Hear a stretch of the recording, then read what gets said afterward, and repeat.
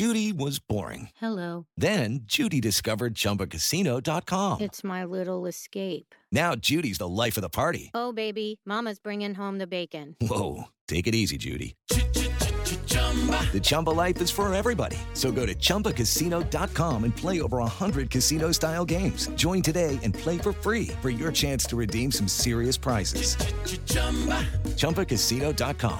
No purchase necessary. Void where prohibited by law. 18 plus terms and conditions apply. See website for details.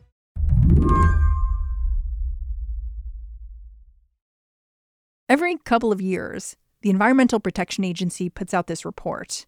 It's a series of spreadsheets mostly, with thousands of lines of data. It's called the National Air Toxics Assessment.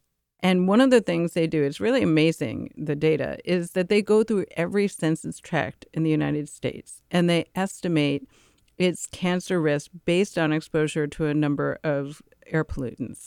Environmental reporter Sharon Lerner waits for these reports, reads them like a novel. And a few years ago, she was flipping through one of those spreadsheets, looking for outliers, places where cancer risk seemed to cluster. The EPA categorizes each census tract by how risky it is. In one place, 30 cancers out of 1 million might have been caused by air pollution. In another, 35. And then I saw a number that was over 800. It was just way off the map. It was so far above any of the rest of the numbers that I knew that something else was going on. I said, wait, what's that? What is this? This cluster is in St. John, Louisiana, just outside of New Orleans. On one side of town, the Mississippi makes its way to the Gulf of Mexico. On the other, a plant belches chloropene, the main ingredient in the synthetic rubber known as neoprene. Think of wetsuits or computer sleeves. Sharon watched as each year, living in St. John just seemed to get riskier and riskier. And so in 2018, a new report came out. And again, St. John had the highest risk of cancer from air pollution in the country. And this time it was 1,505 cancers per million. So that is 50 times the national average, right? No matter where you live in the U.S., the air you breathe and the toxins suspended inside it pose a risk. Over the years, the EPA has actually changed how much risk it considers acceptable. So originally, the EPA's cutoff for acceptable was 1 per million. That's 1 cancer per million attributed to air pollution. Right. That's what's supposed to be the acceptable level. And then there are some documents that show that under the Bush administration, they sort of changed that, upped that to the upper limit of acceptability, they now say, is 100 per million. So without really any explanation of why it would be more acceptable to have 100 times the acceptable pollution limit. But however you slice it, it's completely insane. It's egregious. The risk in St. John, Louisiana was 15 times higher than the already elevated risk level.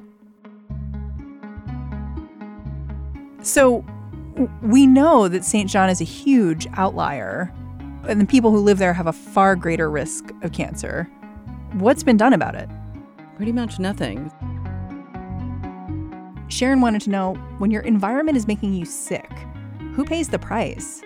So she went to Louisiana to try to figure it out. I'm Mary Harris. You're listening to What Next? Stay with us.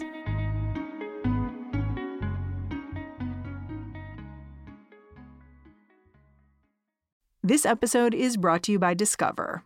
When it comes to your finances, Discover wants you to know they are the credit card that is always there for you. With 24/7 U.S.-based live customer service, everyone has the option to talk to a real person anytime, day or night. Yep, that means no more waiting for, quote, normal business hours just to get a hold of someone. We are talking real service from real people whenever you need it. Get the customer service you deserve with Discover. Limitations apply. See terms at discover.com/creditcard. The factory that has caused so much trouble for St. John first opened its doors in 1964. At first, it was owned by DuPont. Later, it was sold to a Japanese company called Denka. Now, it is the last remaining factory in the United States to manufacture neoprene. Sharon says if you ignore the fumes, the town itself is really pretty sweet. So St. John is right on the river. It's right on the Mississippi River, and it's lovely, really. Pretty much everyone seems to know each other. Some of the roads are paved, some are not. And the houses have been there for a really long time. The people have been there for a really long time, generations, some of them going all the way back to slavery. One more thing you need to know about St. John. Most of the people who live here are Black. So it's pretty amazing. The factory is on land that used to house a plantation. And the residents who are affected by it and live directly up against, literally against the fence, there's a fence separating, a chain link fence separating them from the factory. They are the descendants of slaves who used to work in the plantation. And some of them still talk about it as a plantation because even after slavery ended, it housed a plantation. And what's sort of mind-blowing about this town is that although they're getting all this pollution, most people do not have the jobs there and in fact have wanted them. And that is one of the things when residents talk about it, they still are so angry that they didn't get the jobs. They still want the jobs. So they have been harmed by it, but not benefited from this factory. So when you went down there, you met a guy named Robert Taylor. Who is he? So Robert is now 78 years old. He used to be a musician. He's lived in St. John for a very, very long time. And he's lived in that area for his entire life. And he's been through a lot. He talked about not being allowed to go in the front entrance of the clubs he played in and all these kinds of things. And it's sort of in a way that just like, that's how it is, kind of telling me his story. But somewhere in the past few years, while he's in his 70s, he went from being this guy who's kind of a musician and sitting back and watching the end of his life to someone who's basically taken to the streets because he is so upset about the pollution there. And it has struck him and pretty much everyone in St. John in a deeply personal way. His wife had breast cancer and has MS. He has a daughter, Raven, who is essentially bedbound now. She's, I think, 50 or something like that. She has been unable to work. She has had this ridiculous stream of surgeries. She has a very rare autoimmune condition, which it turns out was also, even though it's considered a very rare disease, the other place that it has been seen is in Kentucky near the other neoprene factory that was run by DuPont. And in fact, that's where she ended up seeing a specialist and meeting the other people who had it. There are a couple other people also in St. John who have the same condition. Even though it's very rare. Very, very rare. When did he begin to connect the illnesses in his family to the plant? Well, I think everyone there has felt that they have more than their share of illnesses. We stood on the threshold of his house and he pointed, said, that person died of cancer. That person died of cancer. Miss Ella over there, she had cancer. He had and everyone you talk to down there has this similar kind of story. And it's like my uncle, my aunt, my brother, my brother-in-law, it's just there's a lot of disease. And I think for many years, they just accepted it as this is the way it is. So in 2015, this EPA report comes out and basically says, yes, that everything that you've been feeling is true. I'm sure that must have felt like validation to Robert Taylor, but he formed this concerned citizens group. How did that come together and what did they try to push for? Well, they almost instantly realized we need to fight this. I mean, that's what you would do, right? If you and your kids are breathing in carcinogens and this at a crazy level, what would you do? You would bring it to the authorities. You would bring it to the attention of anyone really who would listen so that it could be stopped, right? They just, and Robert Taylor says this over and over again, I just want to stop being poisoned. So they came together and said, what are we going to do? And they have protested. They've tried to go to the school board. They've tried to bring it to the attention of local lawmakers. What happens when they do that? Not very much. And it was very difficult for them to get on the agenda of the school board meeting. Now, understand that their elementary school has very elevated levels of this carcinogen. And it's really quite a big problem down there confronting petrochemical companies. It really becomes Why? Because industry is the source of many jobs, and people perceive them as the backbone of their economy, and they're afraid of backlash. You went to another town that also showed a spike in chemical exposure and a tie to cancer, which was in Willowbrook, Illinois. I'm wondering if you can compare what happened in Willowbrook and what happened in St. John. Sure. So in Willowbrook, they were dealing with a different chemical. And I thought it was really interesting that I thought, oh, wow, this is the same problem, really. Different chemicals, same problem. In Willowbrook, the issue was ethylene oxide only. And the source of it was very clear. It was a plant called Sterigenics, which uses ethylene oxide to sterilize medical equipment. The people in Willowbrook were getting sick, too. Everything from respiratory problems to bone spurs, cancer, too. So they also, understandably, formed a community group to draw attention to it, to fight. And when they had a public meeting, which they did, they had officials from every level of government there. And then they ended up getting the head of the air division of EPA to go meet with them. And it was really attentive. They just were. And then I believe it was 6 months between when they formed the group and when the state of Illinois closed the factory. And then when you look at what happened with St. John, and they didn't find out about their contamination, which again is about 5 times higher their cancer risk than what's going on in Willowbrook. They didn't find out about it until 8 months after, and they didn't have a public meeting. And it was just the contrasts were really glaring. I remember Robert Taylor, who did go to one of the 3 people who went to the meeting 8 months after it was known that they were having this really elevated cancer risk, and whereas in Willowbrook, it was give us your questions. We're going to engage with you. In St. John, they said you're not allowed to ask questions. You can write them down on a piece of paper. And they never notified the public, And so it's just a very different way of treating people. It's so interesting because the efforts sound so similar, right? You have motivated citizens forming an action plan, forming groups and getting together and lobbying on behalf of what they want to happen. Why do you think things went so differently in Willowbrook?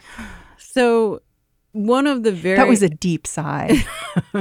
Well, one of the really obvious factors here is race and another is income. So Willowbrook is a very well-to-do, mostly white community. And it should be said as many times as I can say it, nobody should be having this pollution in their community. And I feel they were absolutely right to do everything they did. And I'm thankful that they got the response they did.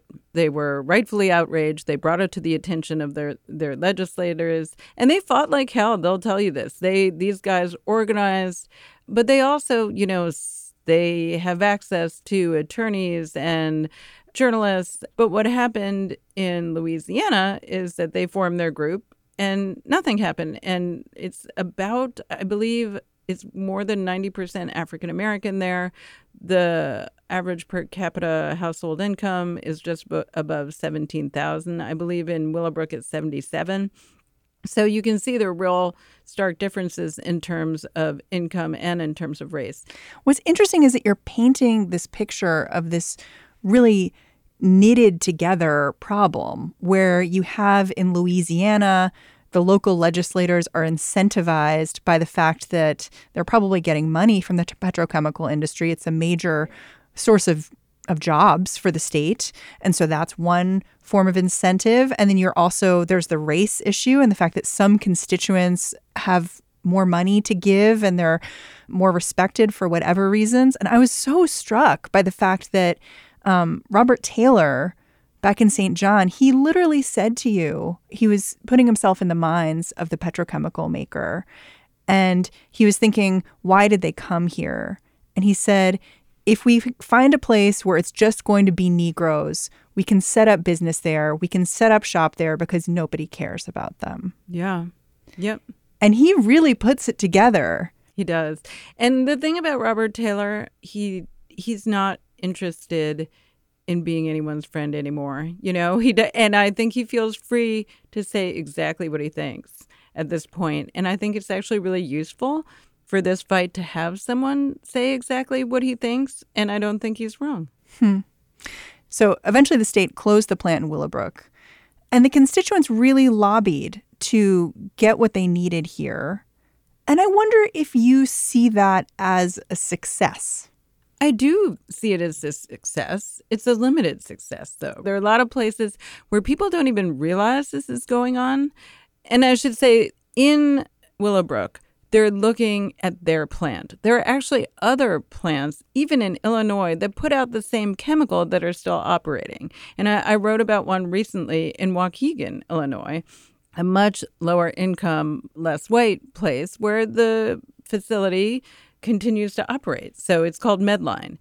Yeah. Are the constituents there as organized as Willowbrook? Well, they're fighting. They really are. There is a group called Stop ETO. I wrote about them recently, and they're working hard on this. But they haven't gotten the traction yet that Willowbrook has. So what does it say to you about how the system needs to work better if you have such disparate impacts within the same state, right, and then also, intrastate? Well, right. It shouldn't, obviously, we can't do this fighting factory by factory, town by town. It's just not the way to go, right? Obviously, there are some systemic problems here. The top level one being that EPA is able to put out science, which it can still do to some degree, but it's not enough to have the science, clearly, because you need the science to be turned into regulation, into enforceable regulation. And that's what's not happening. So that's sort of the big level thing. At the EPA, time moves in slow motion. It takes years to calculate the risks of living in a place like St. John. And in that lag time, the people there were getting sicker and sicker. So I asked Sharon, if the Environmental Protection Agency won't step in, will Louisiana? So in Louisiana, they have the option to take this assessment and say, oh, we're going to use this when we're in law, or we're going to use this as we approve permits or not. And down there, they've said not. Right. And I should say that Louisiana did recently announce that they're going to sue Denka because the company didn't meet its 85% promise. It said it would reduce in 2017. It said it would reduce its emissions, and it hasn't. So it looks like, again, very slowly that they're moving towards some sort of action. But again, 85% wouldn't bring it down to the safe level. And it's all at their discretion, as opposed to enforced by the federal government, for instance. That's true. So you brought it back to St. John, and I'm glad that you did, to tell me a little bit about what's happening there now. I was struck by the fact that you mentioned that since you've started this reporting, 2 of your sources have died. Yeah. And it's not, other people, of course, have died since I've been there. I didn't put them, all in my first story, but there is certainly, when I went back, I heard about her cousin, his sister kind of thing, people who have died. But also Raven, who I mentioned is Robert Taylor's daughter, had a friend growing up, lived around the corner, who had another very rare autoimmune disease. And they used to kind of commiserate because they had some of the same very bizarre symptoms.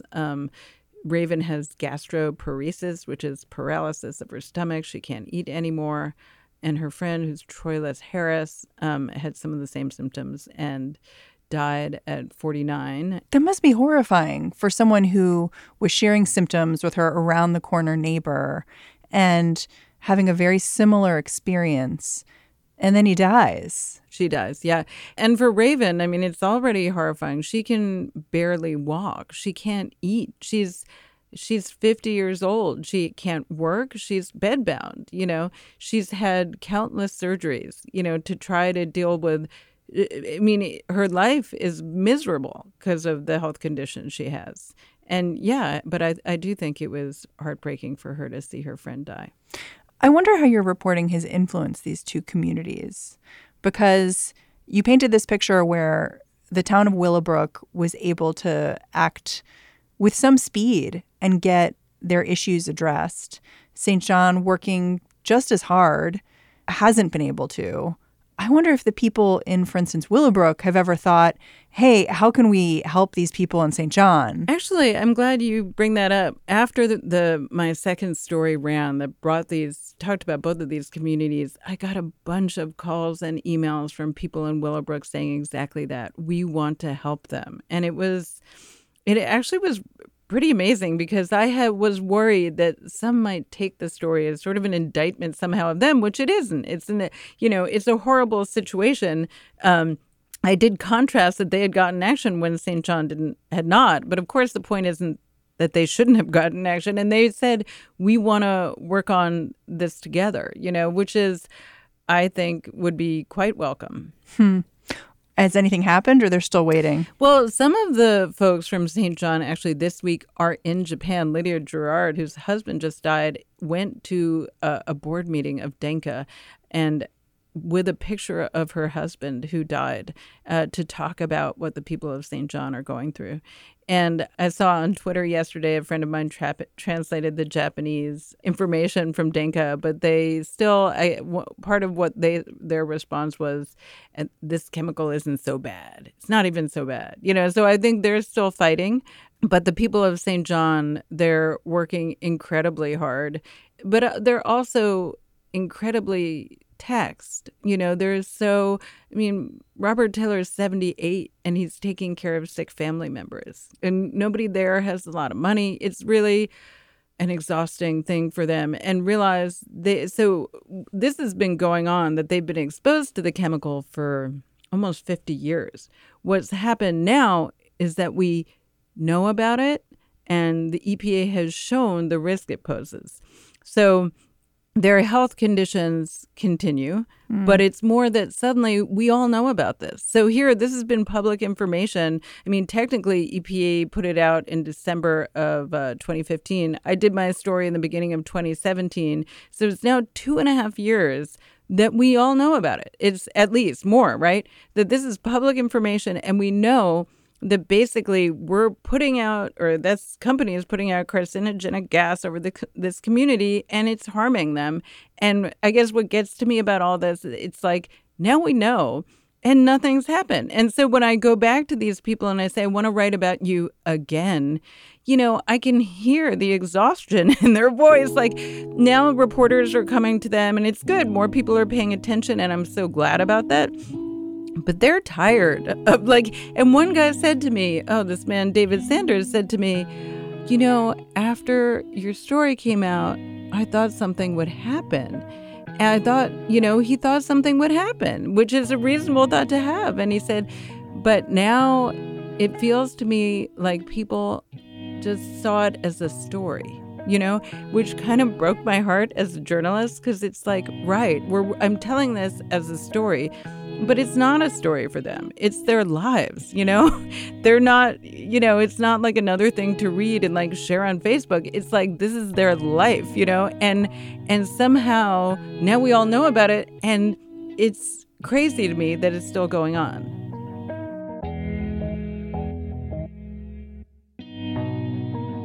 Sharon Lerner, thank you so much for joining me. My pleasure. Thanks. Sharon Lerner is an environmental reporter at The Intercept. All right, that's the show.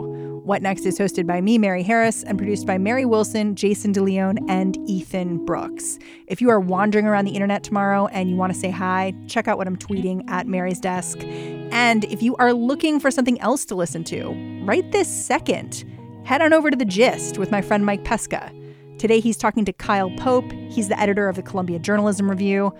After the New York Times fired their public editor, Kyle decided he'd hire one of his own.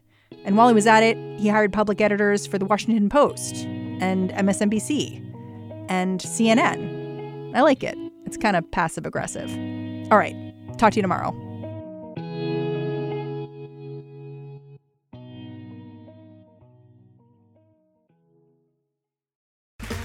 Okay, round two. Name something that's not boring.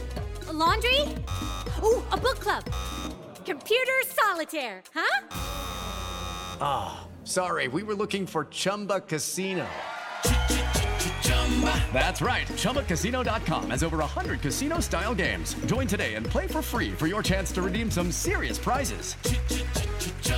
ChumbaCasino.com. No purchase necessary. Void where prohibited by law. 18+ terms and conditions apply. See website for details.